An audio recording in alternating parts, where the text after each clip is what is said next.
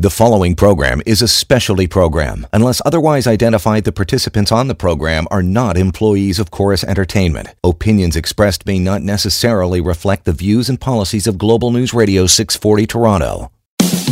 Welcome to the Dating and Relationship Show with Laura Bilotta from singleinthecity.ca on Global News Radio 640 Toronto.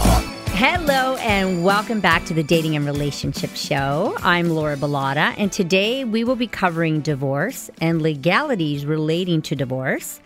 I think this is an important topic that we should discuss because I think most of us have directly or indirectly been impacted by divorce at one point or another. A recent study in Canada placed a lifetime risk of divorcing before the 30th anniversary. Approximately 40% of marriages end before the 30th anniversary, and 67 to 80% of second marriages also end in divorce. Wow. I didn't know that. We'll be covering things like, when do you know a divorce is the best option? When do you speak to a lawyer? What if you can't afford a lawyer? How child support works, and so much more. If you are going through a divorce, are thinking of getting a divorce, or just have questions about it, then you will want to listen to this show. Joining me today is family lawyer and divorce specialist Leanne Townsend. She's a partner at the law firm Brody Thorning LLP. Welcome, welcome, welcome. Happy to be here. It's good to see you again. I know I haven't seen you in a while. So Leanne is my go-to family lawyer for the show, and she's been on several times, but we haven't covered anything in terms of legalities lately. But here you are. I'm here. I'm happy to be here. Yeah, it's always nice having you. So with the high divorce rate, knowing what to do is so important. There's many steps to a divorce that not everyone is familiar with. If you've tried everything that you possibly can to fix your relationship that once may have been everything to you, but it just doesn't seem to be working out anymore, then we're going to show you what you can do and where to start. So, Leanne, if you are married and thinking of leaving, what steps should you take before discussing a divorce with your spouse? I think, first of all, it's always important to have a plan. And so, if you're in a bad marriage, often emotions are high and it's easy to act just based on emotion. But it's much better to approach separation and divorce with a strategy in mind before you start talking about it with your spouse. So one of the things I would tell people is that they should have a consultation with a lawyer first, just to find out what their rights and obligations are. Because I always say knowledge is power. So does it usually cost money to have a conversation with a lawyer? It depends on the lawyer. So some lawyers offer a free consultation. Some lawyers bill for their consultation. And the Law Society of Ontario also has something called the Lawyer Referral Service, where lawyers who are on that have agreed in advance to give a 30-minute free consultation. So you don't necessarily have to pay for it. But is it usually over the phone? No, it can be in person or over the phone. Though at the Law Society ones, it depends on the lawyer. But even if you have to pay, I still say, $400, $300 is worth finding out what your rights are and your obligations. And a lot of it is financial. So before you leave as well, you should be gathering financial information, bank statements, income tax returns, notices of assessment, and making sure that you have access to all of that so that if your spouse tries to hide things or whatever, you've already accumulated a lot of the financial information you're going to need. So those are all the things that you need to do beforehand and before you talk to a lawyer. You should do that before you talk to a lawyer, but you could certainly do it after. And you should also, start considering who you want to have as your support team. Because often when you're going through a divorce, it is a good idea, if you can afford it or if you have coverage, to have a therapist, perhaps a coach, a financial advisor. There's various elements to it, the team, that are really important to have trusted people in place before you move forward with a divorce. But probably most people won't have the financial backing to do all of that. So it's not necessarily necessary to have a team like that. No, but you're just suggesting it. I'm suggesting you can't afford it. Yes. A good friend can be a huge, benefit. Don't use your children, but a good friend can be a huge support. Especially your young children. Please do not. Yes. Okay. No, knowing you need to speak to a lawyer and actually knowing where to look for one that is best suited for you can be a challenge. So how do you find a lawyer that is best for you? What are some tips? Well, that's a really good question because a lot of people, when they're going through a divorce, they ask their friends and family, like, do you know a family lawyer? And, they go to the first name, given to them by their third cousin or something. And that lawyer may or may not be the right fit for them. A lot depends on your own assessment of your spouse and how you think the divorce is going to go. Do you think it's something where it's going to be fairly civilized and amicable and, maybe you need a mediator initially, or maybe you want to have a lawyer that tends to not do the litigation as much. If your spouse it's really hostile and toxic, you're going to want to make sure you have a lawyer who has a lot of court experience and who is aggressive, who can keep. But how do you find that out? How do you find all that information out? Well, interviewing. I don't think you should just speak to one lawyer. You can, most lawyers will give you, a few minutes of their time on the phone for free. So I would say, asking around, getting advice from people who've actually used that lawyer if you can, and and interviewing more than one, because it's part of it is about a fit. Today on the Dating and Relationship Show with Leanne Townsend, family lawyer, we're talking about the legalities around divorce. And if you're planning to get a divorce, this is a show that you don't want to miss. We'll be right back.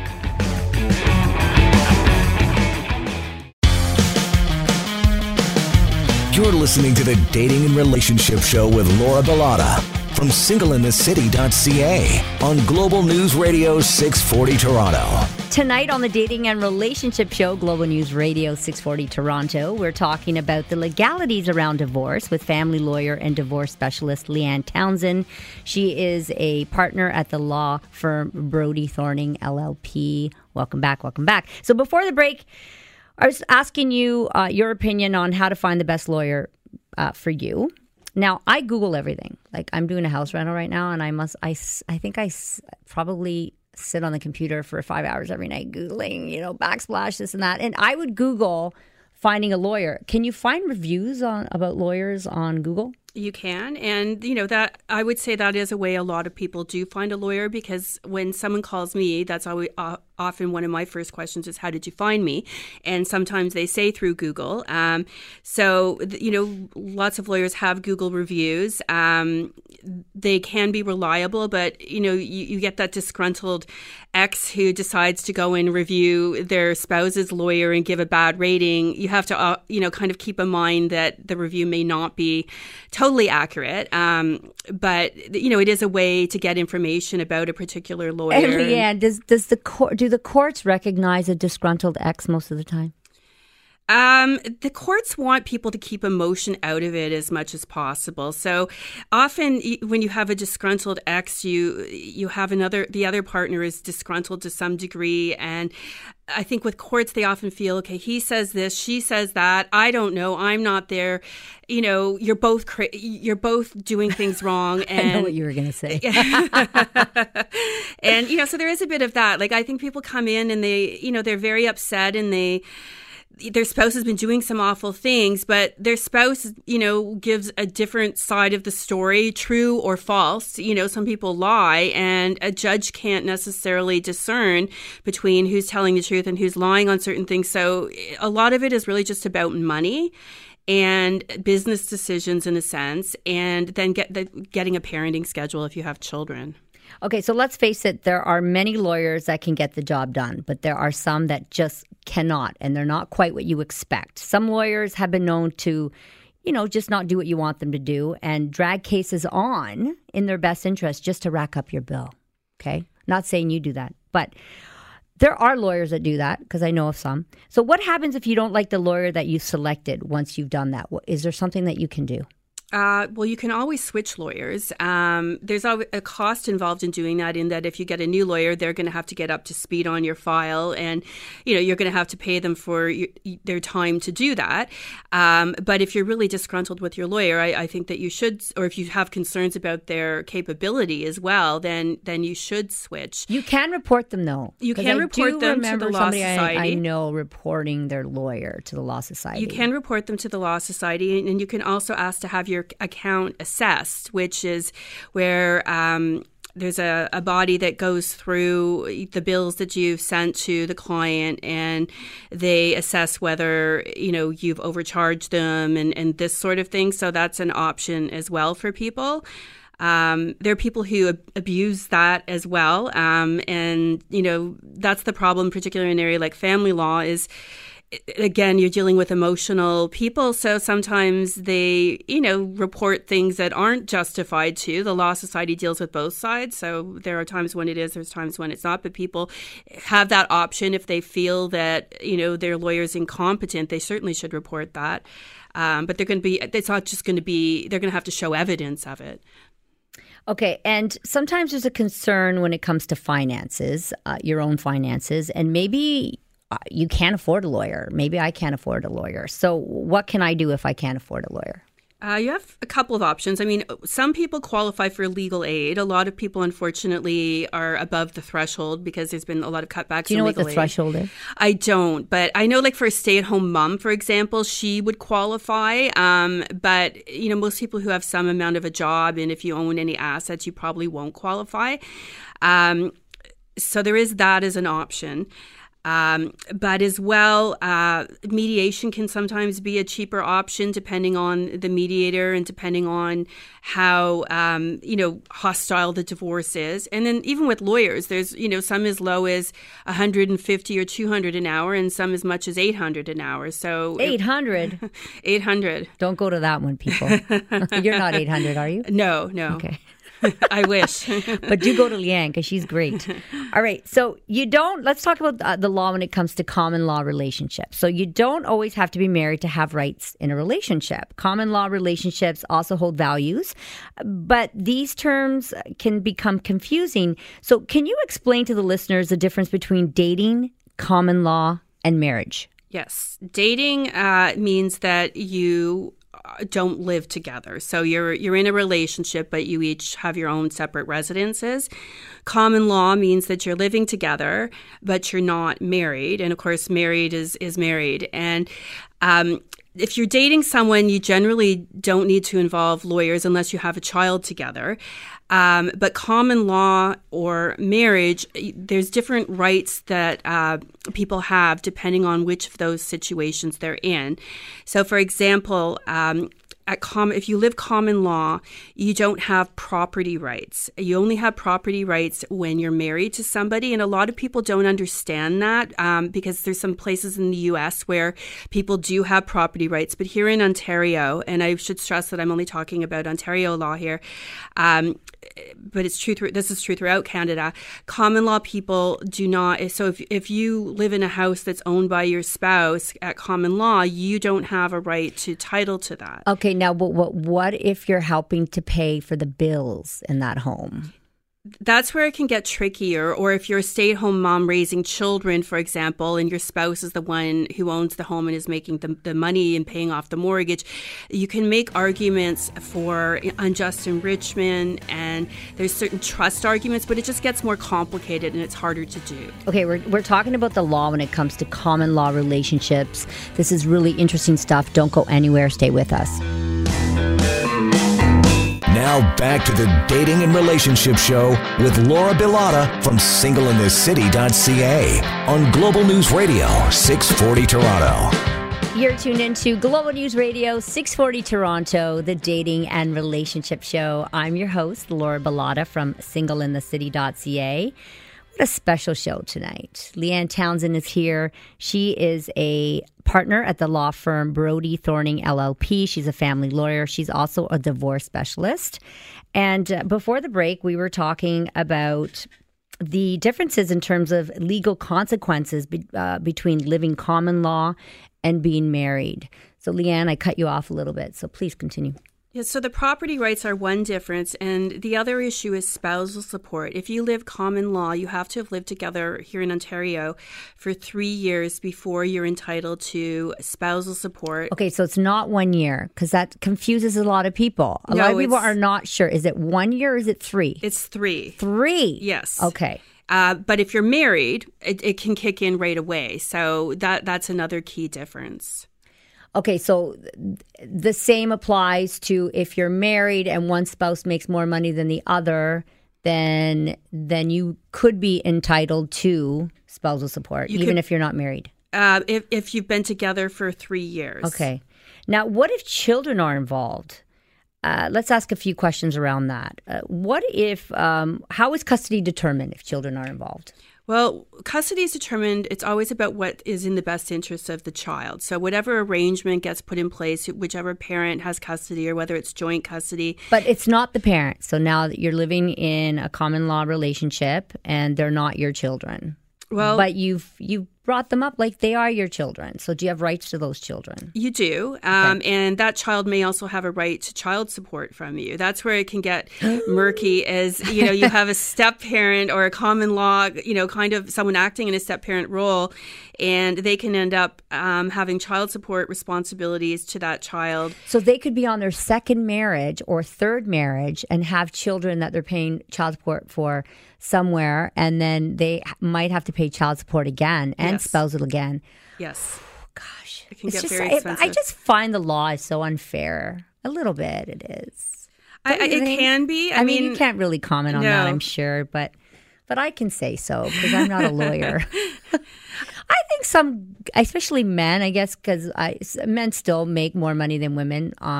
Not all, but some. And I just find that a lot of them get duped. I think that there's two sides to it because I have male clients that definitely I can understand from their perspective why they're doling out all this money and it can and their ex-wife isn't even working and is 37 years old and claims and she's in a relationship with someone else. Yeah, no, exactly. That's the kicker. But then there's also a lot of situations where you see the woman who is really being jerked around by, her ex-husband in terms of not paying support. And, she gave up a career and raised children and was home for 25 years or something. And that's a little different. Yes. I'm talking like newer relationships. Even I've heard of guys getting married after a year, she wants half of everything. It's like, well...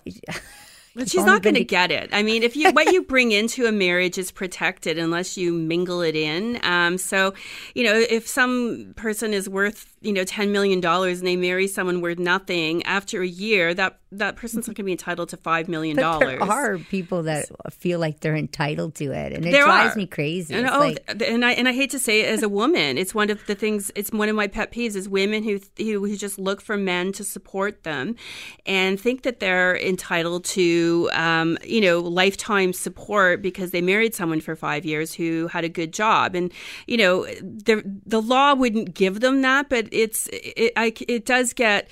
As I say, it is one of my pet peeves when I see people who are expecting someone else to carry them for ridiculously long periods of time and they're doing nothing to try and support themselves. Yeah, it happens way too often, doesn't it, Leanne?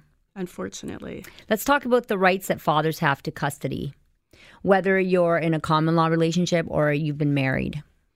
It's changing. I mean, years ago, it was much less common for fathers to have custody. And nowadays, what we see a lot of the time is joint custody. So, and shared parenting, where the parents both make decisions, because custody has to do with decisions with respect to health, education, religion, and extracurricular activities. That's what custody is. And then there's the actual physical location of the child, which is more about shared parenting. And so we're seeing a lot more of, 60-40, 50-50 types of shared parenting plans. And now it's much more widely recognized because dads are a lot more involved than they were years ago, that, children can do just fine, with dad. Dad can get them to school. Dad can cook, these sorts of things. So Dad can clean. Dad can clean. Well, I don't know about that one, but shouldn't say that. But yeah, the fathers are much more involved than years ago. And so their rights and the decisions you're seeing in the courts are much more oriented towards, shared parenting, joint custody, and that sort of thing. And so it should be. So how is child support determined then? Child support is based on, we have federal child support guidelines. So it's fairly set in that you look at how many children there are. You look at if say mom has full custody, you would look at dad's income and how many children, and then the guidelines would tell you what he has to pay. If it's joint custody and a shared parenting situation where the children are equal amounts of time or roughly equal amounts of time with both parents, and both parents work, then you would look at, or even if both parents don't work, you look at the income of mom, you look at the income of dad, and you look it up on the child support guidelines and see what they would have to pay if they had to pay the full amount. And then whatever the difference is between those two amounts, there's an offset. I don't know if I'm explaining this very clearly, but the parent who has a higher income would have to pay an offset to the parent with the lower income, but it's not the full amount that they would have to pay if it wasn't shared parenting and joint custody. Okay, and at what age can a child decide which parent he wants to live with? There's not a specific age, but as they get older into like tweens and definitely teens, they have a voice. And so I heard they had a voice at 12. Is that not the case? It's like, because that's roughly an age where you would say that they understand the situation enough that they can have a voice. It's not spelled out that it's 12, but that's generally what you see in the courts. We're talking about the legalities around divorce on the Dating and Relationship Show. We'll be back.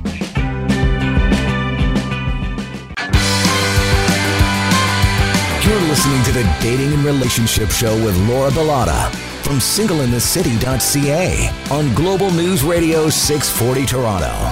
Thanks for tuning in each and every Sunday night. I'm Laura Bilotta, your host. You're tuned into the Dating and Relationship Show. This is Global News Radio 640 Toronto. In studio with me is family lawyer and divorce specialist Leanne Townsend.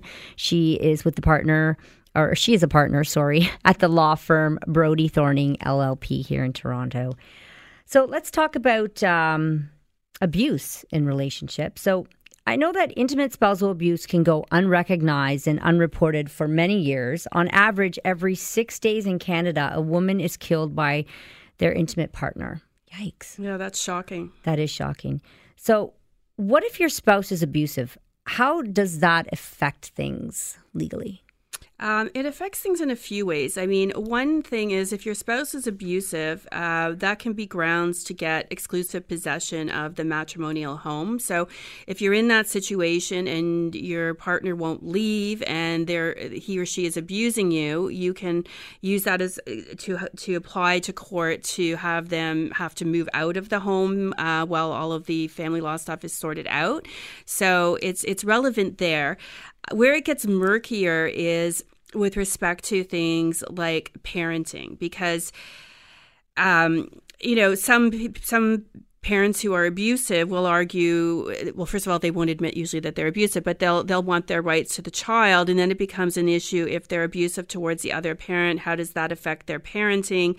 And, it's seen as a separate thing in a lot of ways. So even though dad or mom may have been abusing the other, that may not affect, that they're going to have time with their children as well when they split up. So it makes it just murkier in terms of just because someone's abusive, it doesn't mean that they don't have rights to their child.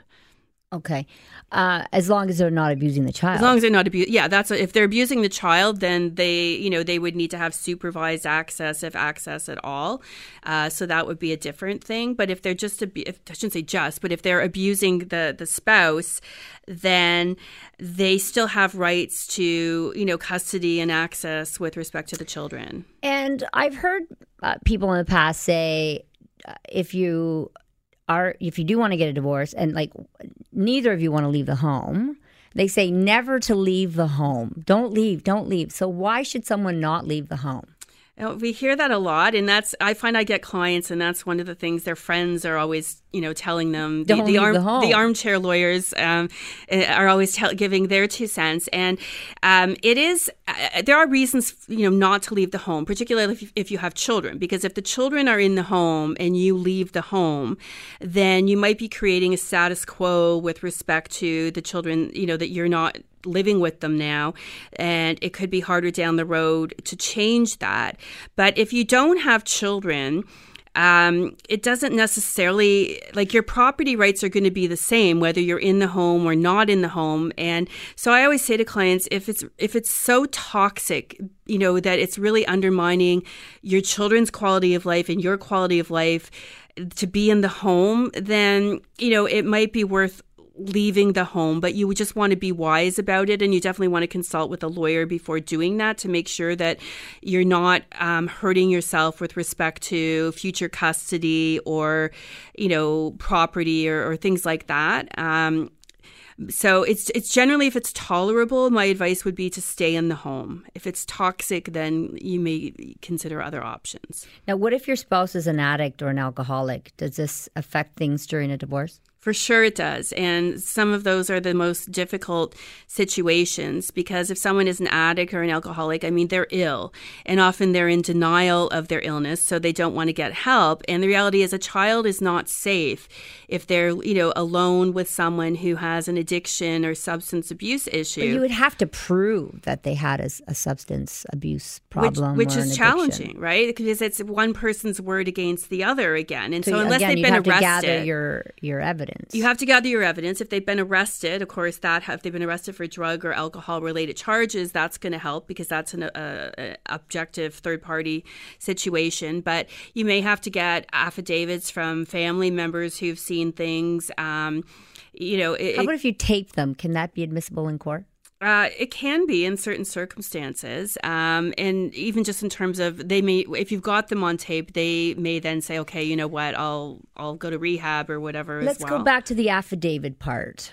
What were you saying about affidavits from your friends, families? Yeah, can you explain that a little bit? Yeah, I was just saying you could get affidavits from family members or friends who have seen your partner abusing drugs or alcohol, and that if it ended up being a trial, they could be called as witnesses on the trial to that. Or it could be anything for that matter pertaining to the divorce. Doesn't have to necessarily be. They can swear an affidavit regarding anything to do with your divorce. Doesn't necessarily have to be if they're an addict or not. And so is that something that they have to write? It's something that they have to write and have notarized or commissioned, but it's not something you want to do except in very limited circumstances, because the worst thing that can happen as a lawyer, I find, is when you have a client who wants to round up their 25 family members and friends to give affidavits about what a jerk, their ex is. And so that it's not really relevant if Uncle John thinks that Michael is a jerk, or, swore in front of the children and that sort of thing, because you're going to say that. But it's something like abuse or substance abuse, if they're denying that it's going on, that's where it can help to have some of this corroborating material. We're talking about the legalities around divorce, and when we come back on the Dating and Relationship Show, we're going to give you some tips for keeping legal costs down, because we know it can get very expensive. We'll be back.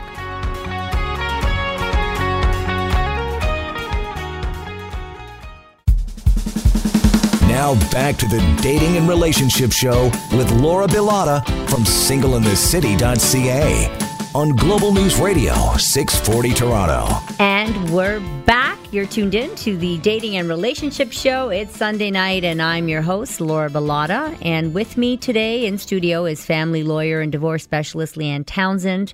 She is a partner at the law firm Brody Thorning, LLP. And what a interesting conversation, Leanne. I'm sure this is giving a lot of great insight to a lot of people who probably need it because let's face it, divorce is, I don't think it's on the rise. I think it's like at a standstill right now because how can it get any worse? Yeah, I think the statistics show it's not necessarily on the rise, but it's a high level, and not everyone, like the divorce statistics aren't even taking into account the common law people who split up. So there's still all of those people to. Well, I think the common law relationships are on the rise, though.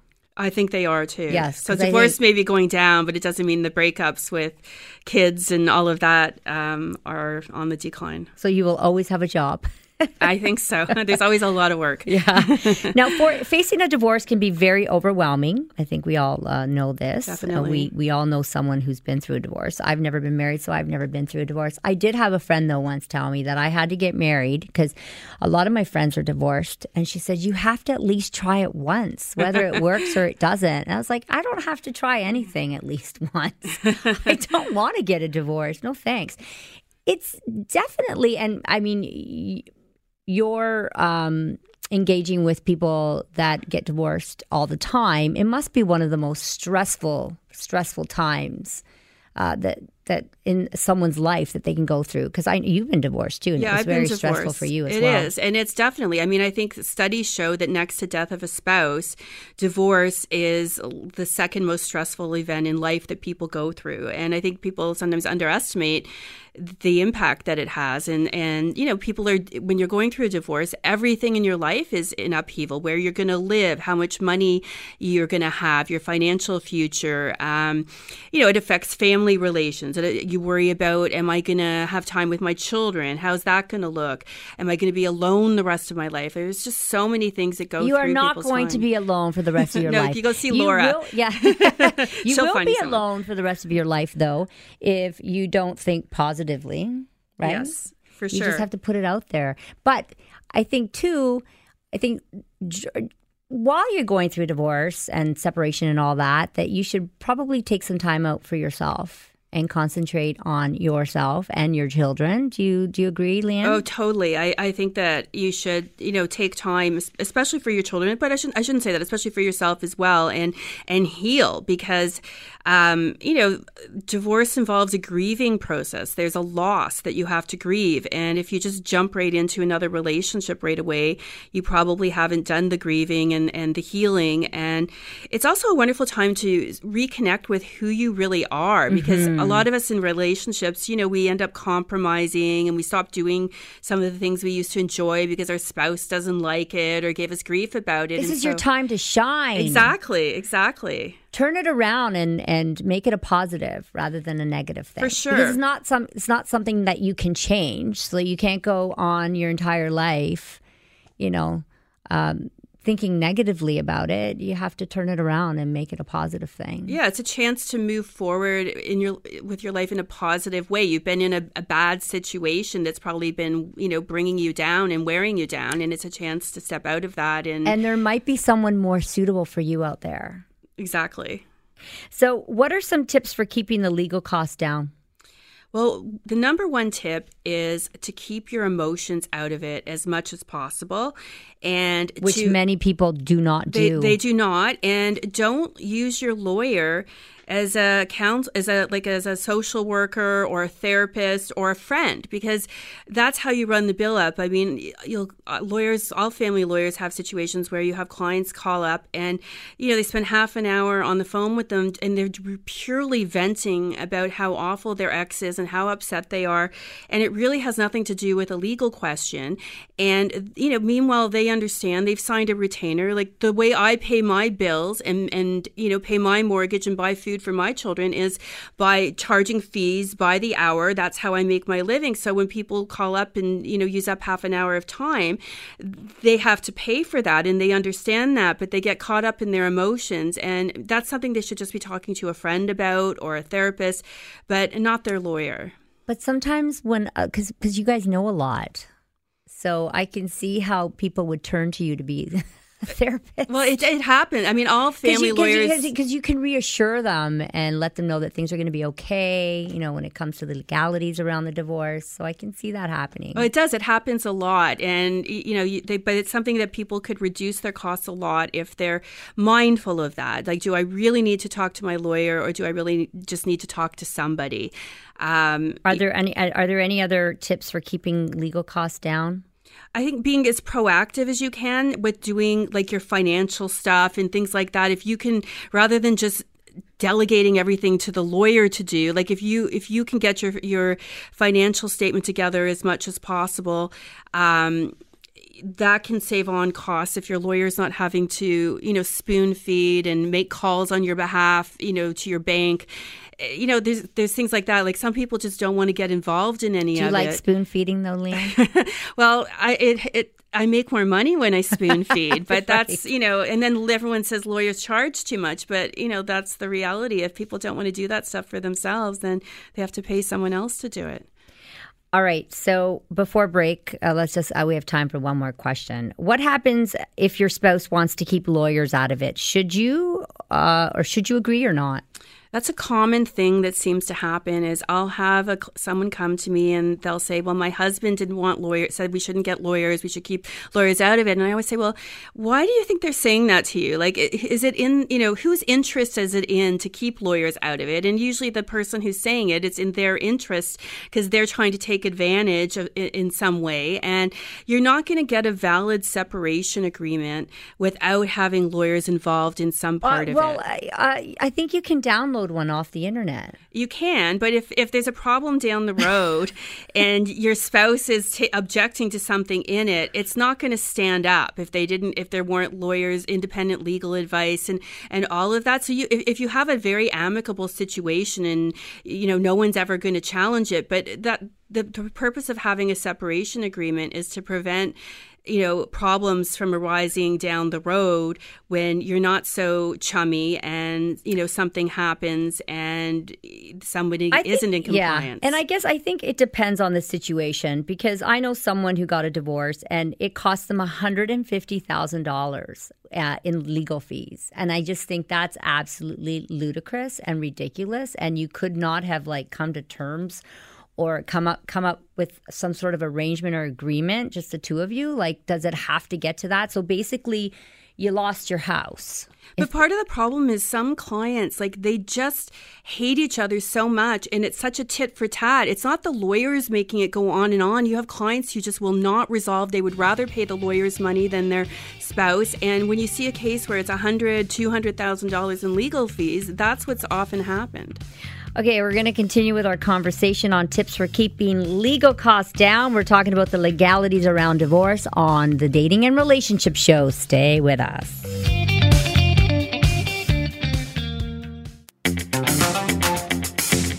You're listening to the Dating and Relationship Show with Laura Bilotta from singleinthecity.ca on Global News Radio 640 Toronto. We are talking about the legalities around divorce with family lawyer and divorce specialist Leanne Townsend. I'm Laura Bilotta, your host. Before the break, we were offering tips on keeping your legal costs down. And Leanne, you've been absolutely fantastic in answering all my questions. You always are. Thank you. And sorry, I'm riding you a little bit. But, we have to do the back and forth, right? Because some people have been burnt by lawyers. So, and not all lawyers are bad, but we need to know and we need to recognize the bad ones. But you're not a bad one. You're a good one. And I agree. There's bad apples in every profession. But I do feel sometimes we get an unfair bad rap because it's the clients that are prolonging things and running up legal fees by their actions and not wanting to settle, and it's not necessarily the lawyer who's dragging it on. But they'll blame, the clients will turn on you at the drop of a hat and blame you when meanwhile it was their conduct. But I think that people like to blame other people for their issues and problems. For sure. Yeah, for sure. People don't want to take ownership. Well, I'm a matchmaker, and a lot of matchmakers have a bad rap. Right? They take your money and then they don't match you up with anyone. But then again, what are you expecting from this matchmaker? Like, are you expecting, some Prince Charming to show up on a white horse? Like, do you match up with the people that you're looking for. So there's all sorts, For sure. There's bad in every profession, and there's good in every profession. There is. I'm one of the good matchmakers. I know you are. My service is actually very affordable, so that doesn't happen. All right. Let's talk about pets in the house. Very important. I have a dog. I'm a dog lover. I couldn't imagine someone saying, I'm taking the dog. Well, No, you're not taking the dog. My dog. I bought the dog. Well, if you bought the dog, you keep the dog. So then I have to prove that I bought the dog? Well, if you do, if it's an issue. I mean, sadly, pets, it's starting to change a little bit, but they're often just treated like any piece of property, like a couch or the chandelier. Couch. Whoever bought it has ownership. It has feelings. I know. Couch? Exactly. It's starting to change as as our attachments to pets have grown more and more. So they're starting to be looked at as more than just a piece of property, and not quite akin to children, but a little more similar that way. But traditionally, the law just treats them like property. So whoever actually purchased the pet gets to keep the pet. Don't worry, little Maxie. If you're listening back home, you are not a couch. You're a little love bug. Sorry, I'm a little dog crazy. All right. So tell us, what are some of the biggest mistakes in your experience made by couples that are separating?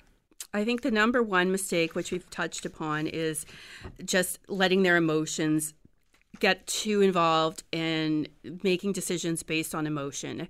Because at the end of the day, a lot of divorce is really just about money. So a lot of it is really a business decision. It's not an emotional decision. So I would say that's the number one. It's not always, because some people are just out for vengeance. Well, because they're upset about the breakup. But that's the emotional part that they should be keeping out of it, and that's what's going to make it, much more expensive. Is if they, if someone's out for vengeance, that runs things up.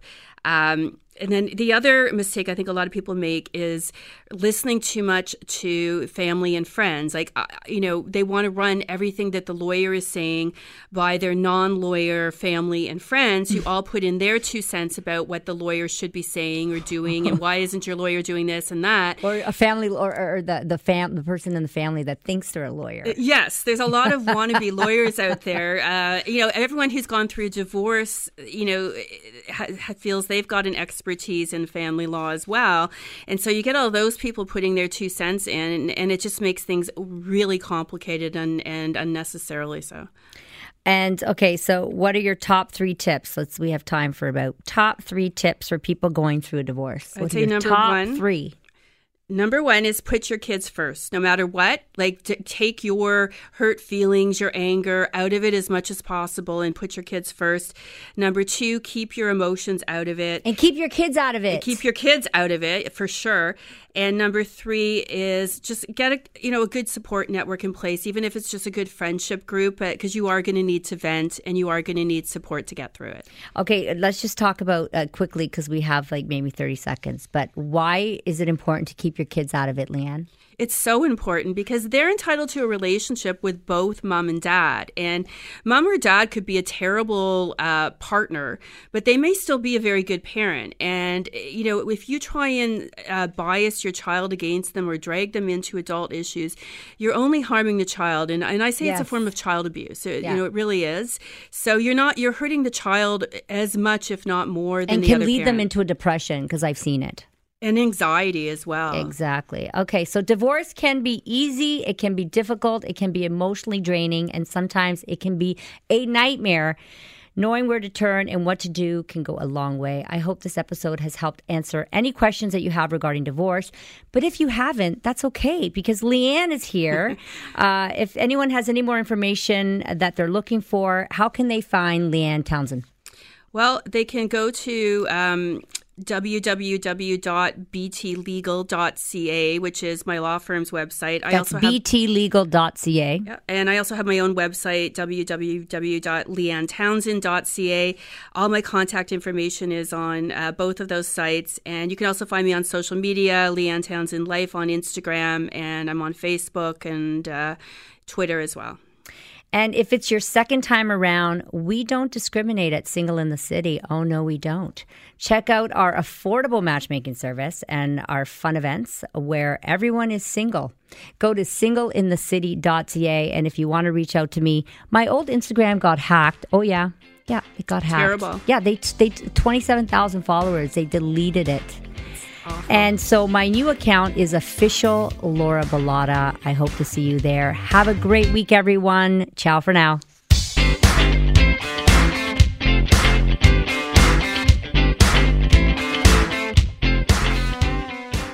The preceding program is a specialty program. Unless otherwise identified, the participants on the program are not employees of Chorus Entertainment. Opinions expressed may not necessarily reflect the views and policies of Global News Radio 640 Toronto.